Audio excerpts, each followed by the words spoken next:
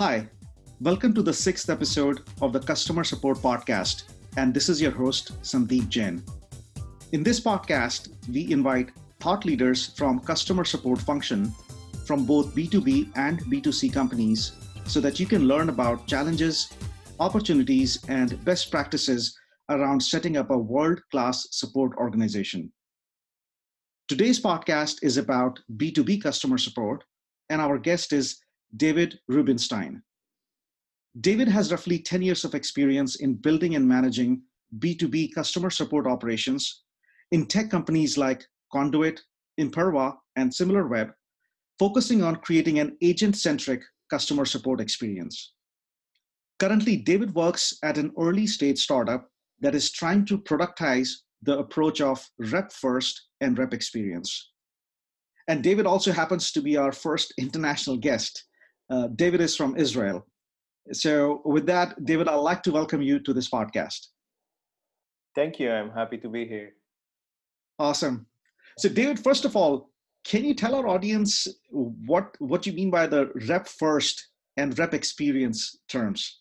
These were kind of new to me.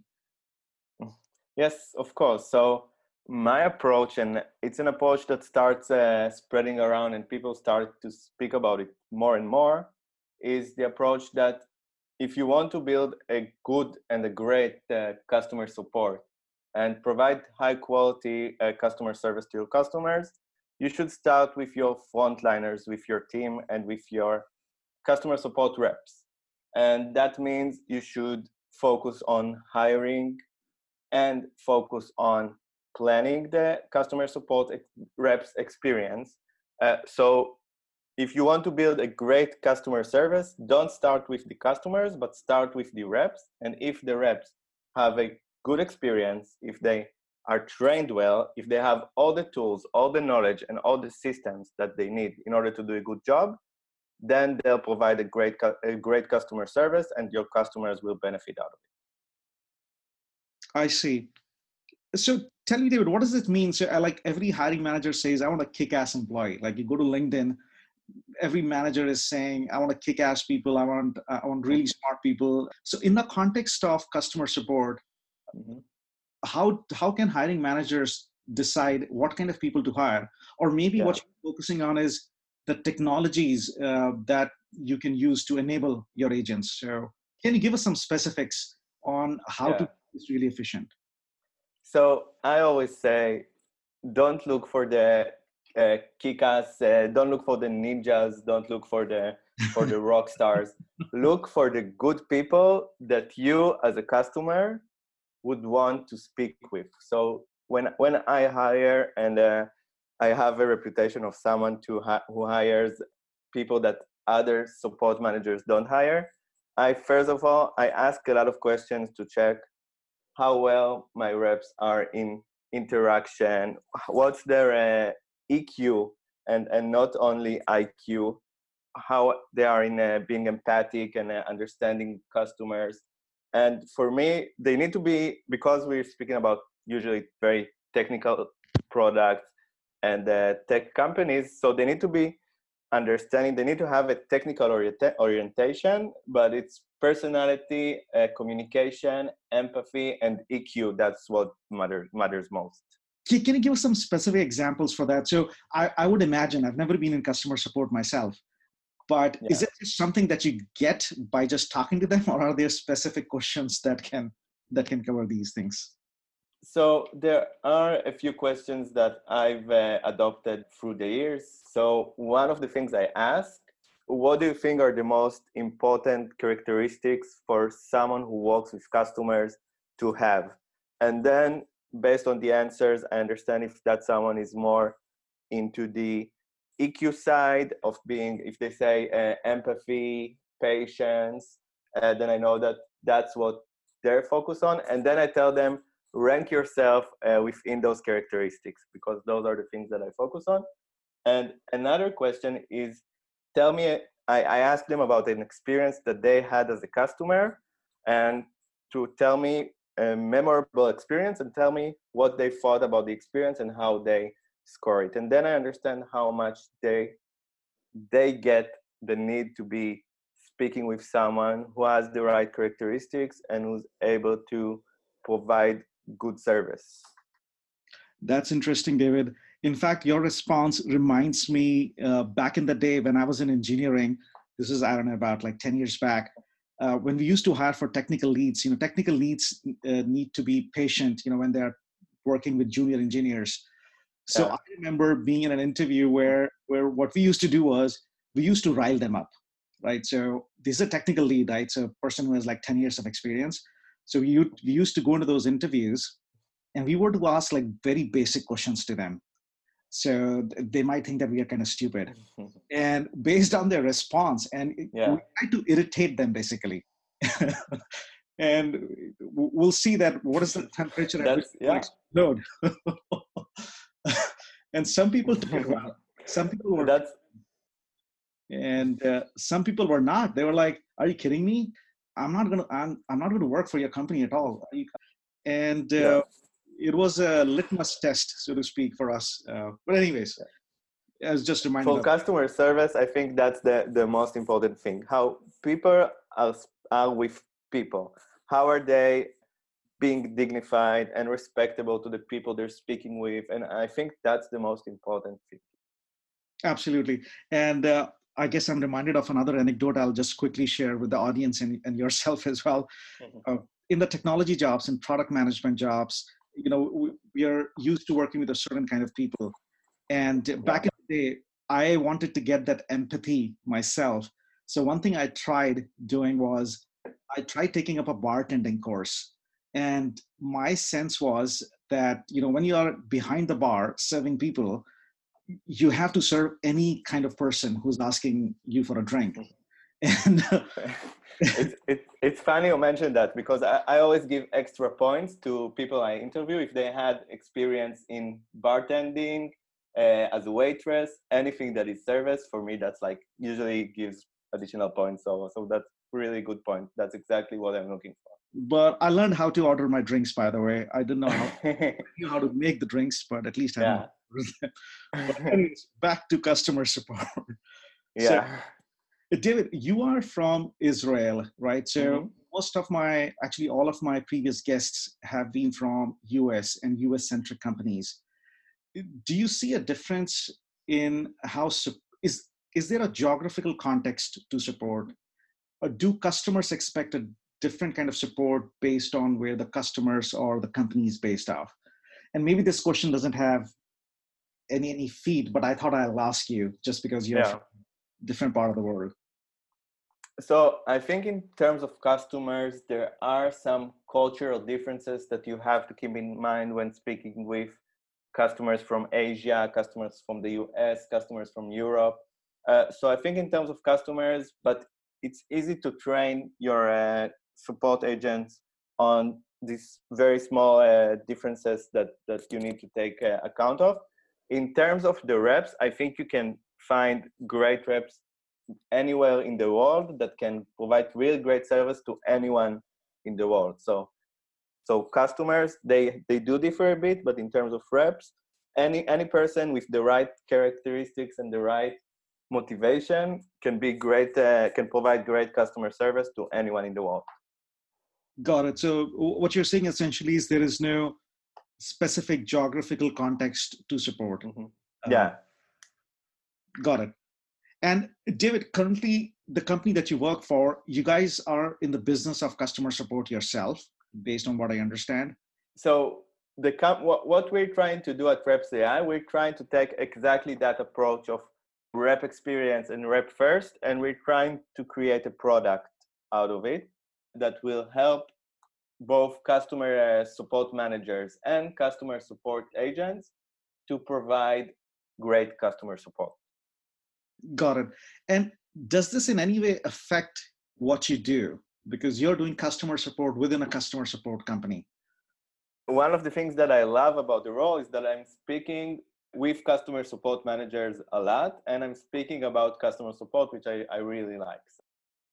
Got it. And so that our audience understands the context better, can you tell us a little bit about your current support organization? By that, what I mean is, how is your organization structured? Is there a separate customer success and customer support? Who your customers are? Are they big enterprises? Are they small businesses, small, medium businesses? So our customers are mostly big enterprises. And because of a lot of big enterprises outsource their customer support, our support and customer success, first of all, I'm a strong believer in combining customer support and customer success, and they have to work together, because in B2B and specifically enterprise, when you're managing the relationship, it has to be something that works together, and your customer support needs to know your customers at least as good as your customer success, and everybody work together, understand, have a mutual goal, and everyone tries to get to it as best as possible. I see. But there are different people for each role. Like there's one person who's doing customer success. Yeah. There's another for customer support. So it's different people. Usually, I'm a strong believer in creating the career path and development path. So a lot of times the customer support are being promoted into customer success and are evolving into customer success if they want. So it's different people, it's different functions, but they are part of the same machine that is working on adoption and retention and making sure that the customer effort is minimal and the customer value is maximal. Understood. And what do you mean by customer success? I get a different answers when I talk to different people. So Yeah. I'm going to ask you the same thing as well.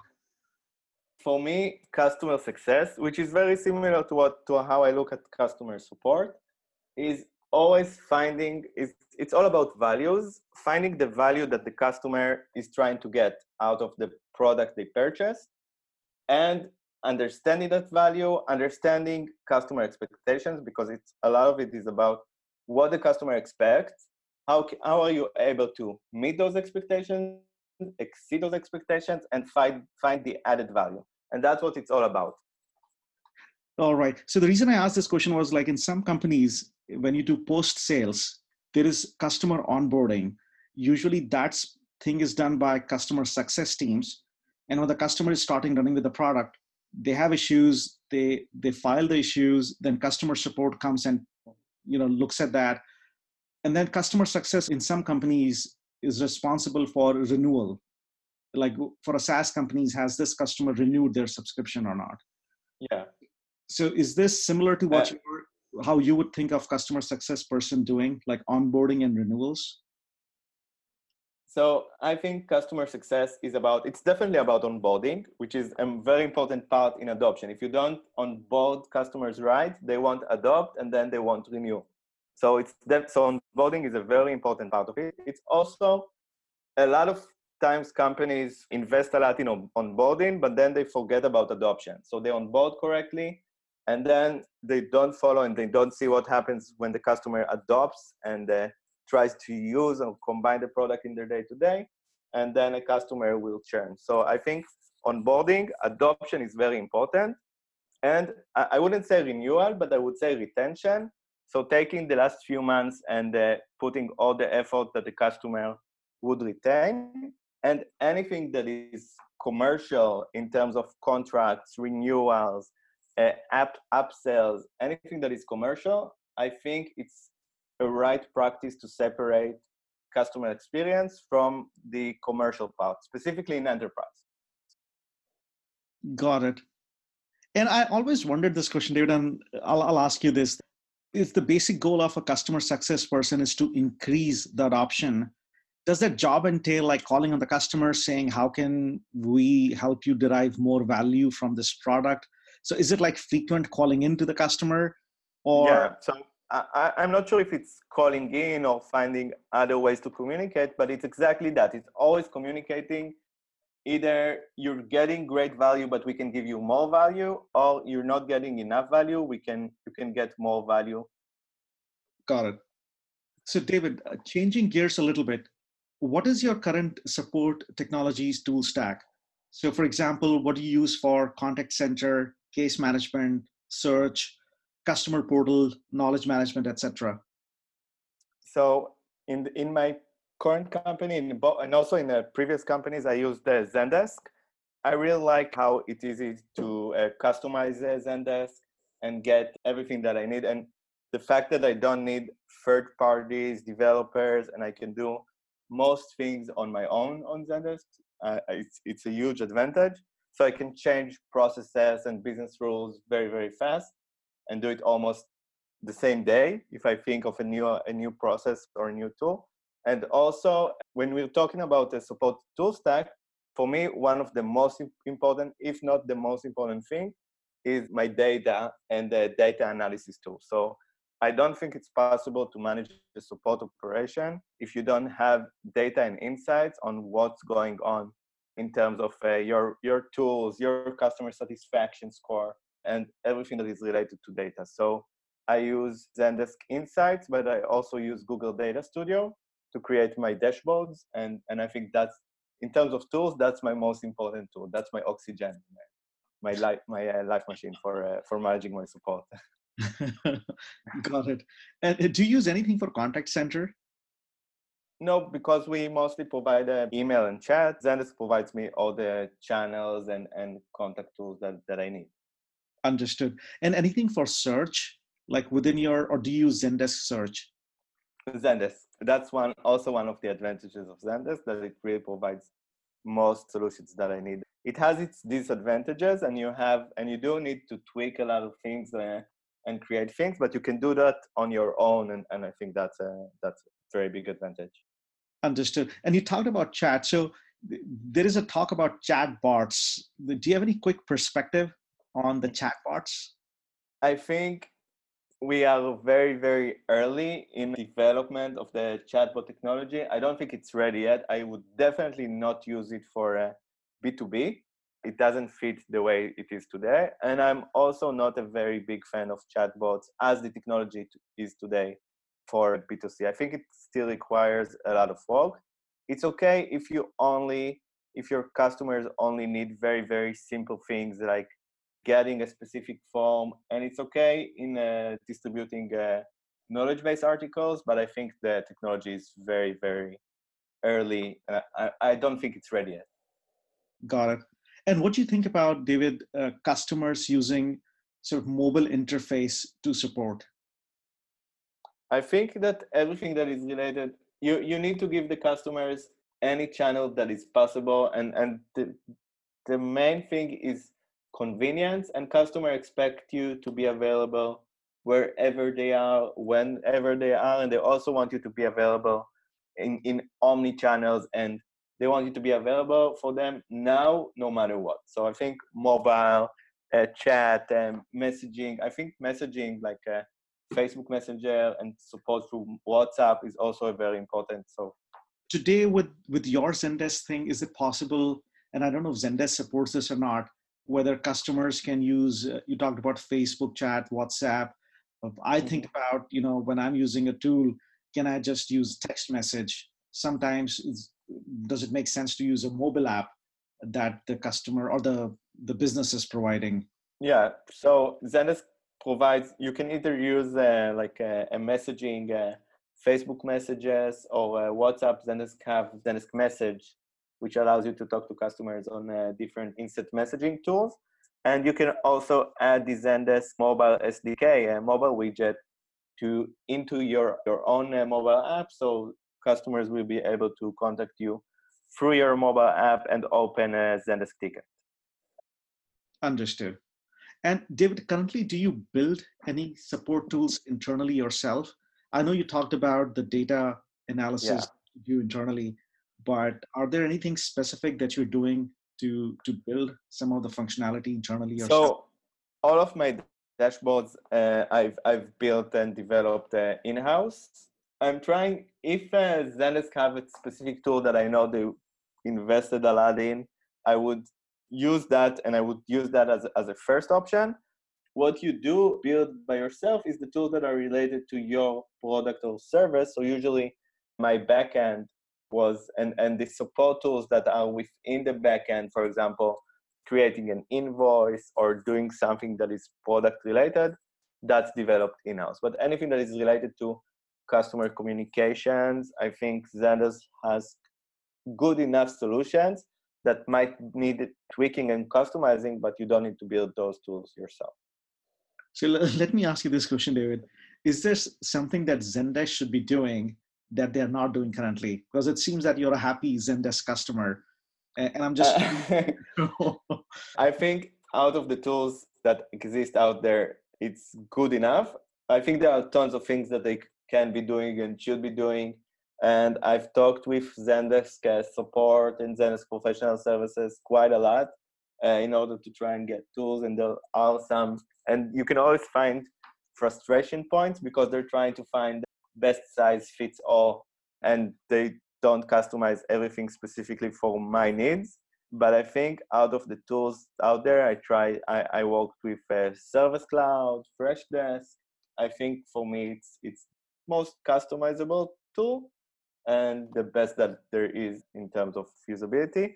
It has disadvantages and it has a lot of things that I would want to add, but it's the best that I found. Understood. Any examples that come to mind that you think would apply to a wider audience of things that they should be doing and they are not currently doing? One of the things that Zendesk is really, really trying to keep is their own journey of a ticket. So they have ticket types that can't be edited and statuses that it's their own statuses. And I think that might be missing on some customization that would be more fitable to specific needs. And I think that anything that is related to pushing in and information about the customer from other systems, that's also, for me, it feels that it might be missing out connecting to other systems and getting information from other systems. But I think they are working on that and they are improving. I've been using Zendesk, I think, for like 10 years and they've improved a lot. It's interesting that you mentioned this because most of the organizations that I speak with, B2B, I would say 10 out of 10, they're using Service Cloud, the Salesforce. Yeah. But in some cases, enterprises, especially early stage enterprises, I see them using Zendesk because for all the reasons that you just mentioned earlier. But one of the challenges that comes is, well, look, customer information is living in one system, but customer views are living in another. And how do we make Mars talk to Jupiter or pick your two planets? Yeah.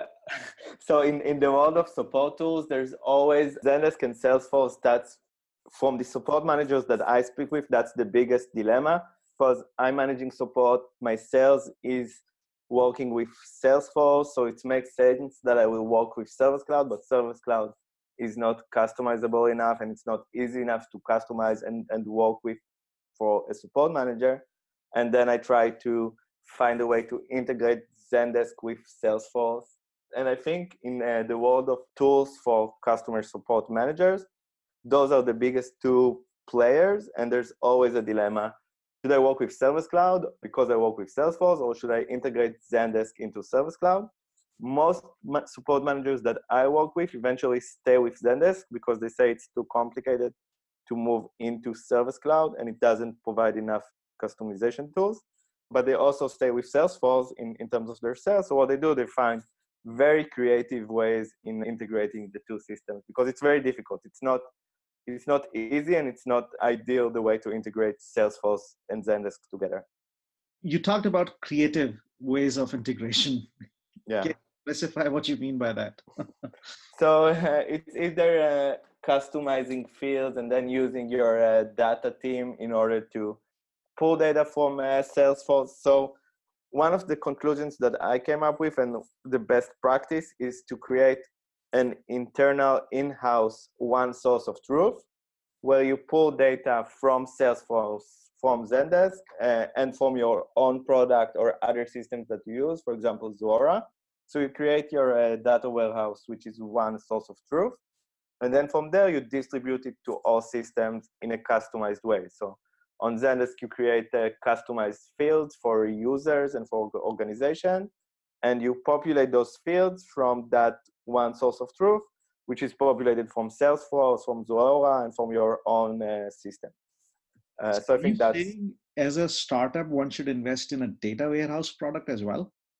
I don't know if I would say a data warehouse, but some sort of a database that is able to pull data from other systems and have one place of data, and then that data would go to all other systems. Got it. And David, what are the metrics that you use in your organization today? And on a related note, do you measure NPS score? It's funny about NPS. NPS is also, it's always a controversy. I'm a very strong believer, and I always say that I try to focus on the qualitative metrics as much as possible and avoid focusing on the quantitative metrics that most support organizations use, which are ticket volume and time to first response and other, like, to focus on the quantity, because I think it creates a point where both your customer support agents are very much stressed in order to answer as many tickets or answer as fast as possible. And that has a very strong impact on the quality of service and the attention that they give each and every customer.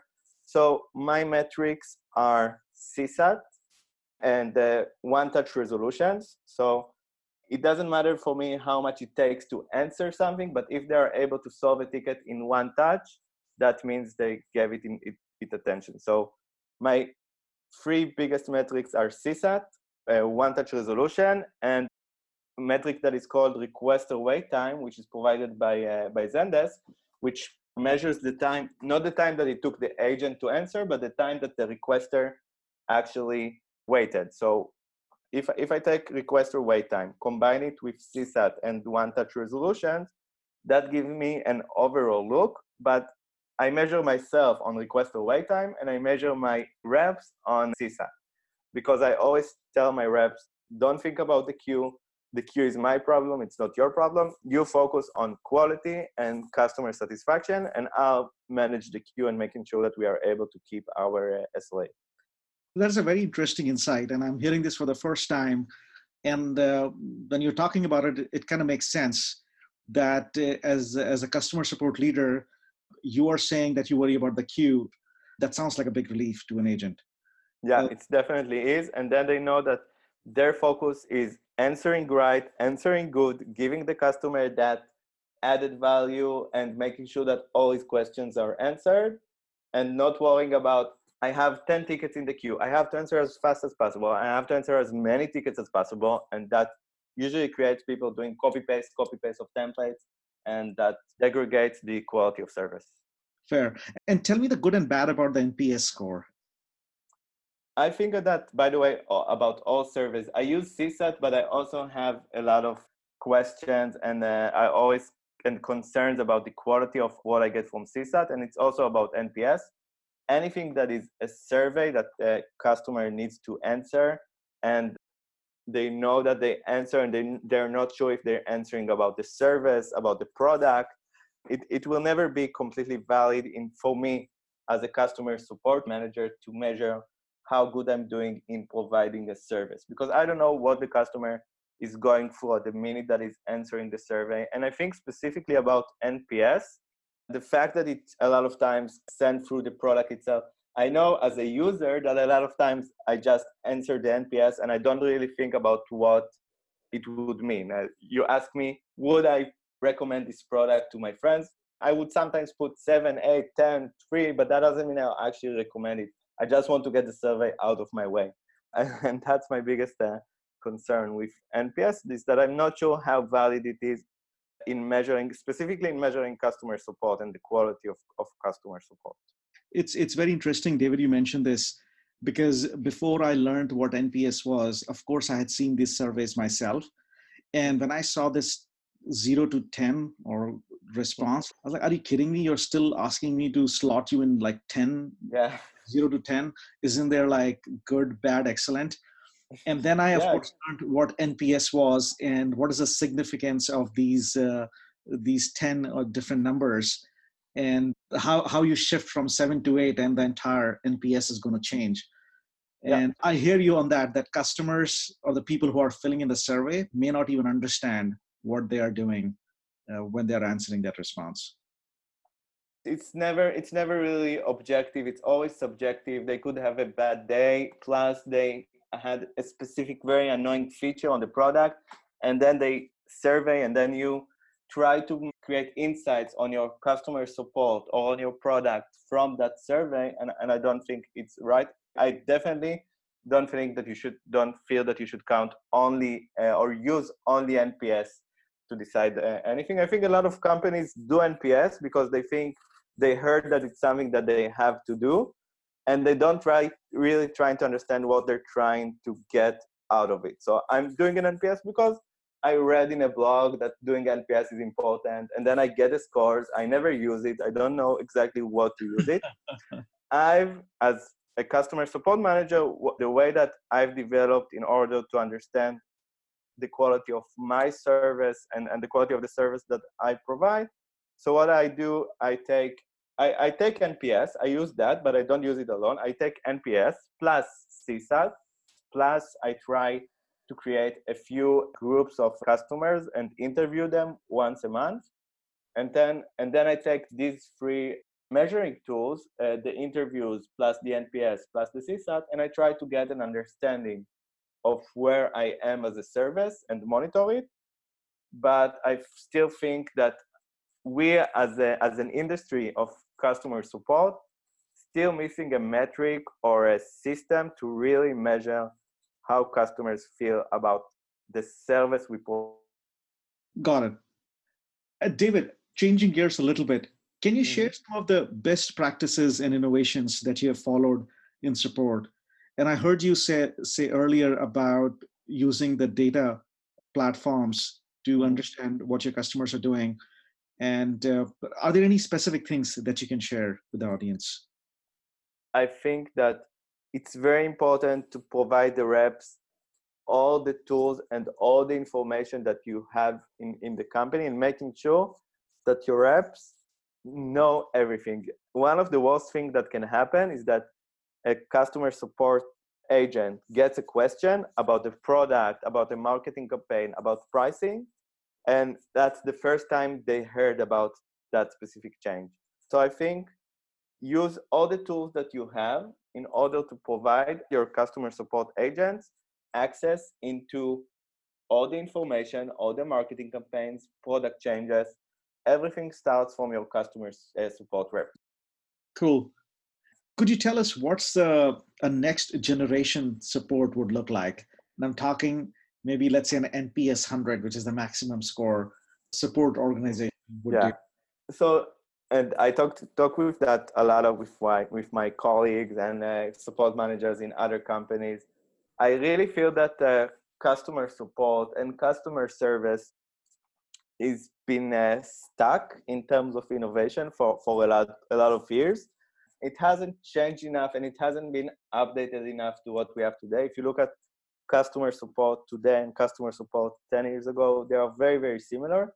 And I think next gen support is putting your customer service reps in the center, making sure that they have all the tools that they need in order to understand your customers, understand your customer expectations, what your customers need, what the customers want, and provide them the tools to exceed those customer expectations. I think if you look more on the qualitative metrics and try to focus less on chatbots, automations, and everything that says we can do it faster and improve the quantity. And if you try to improve the quality, then you would get a new generation of support that is highly motivated, wants to do the job, understands what they need to do in order to provide great service. And it's a win-win situation. You have happy employees and you have happy customers. Awesome. So on that note, that brings us to the end of this podcast, David. Thanks again for taking our time to speak with us. Thank you, Sandeep. It was a pleasure.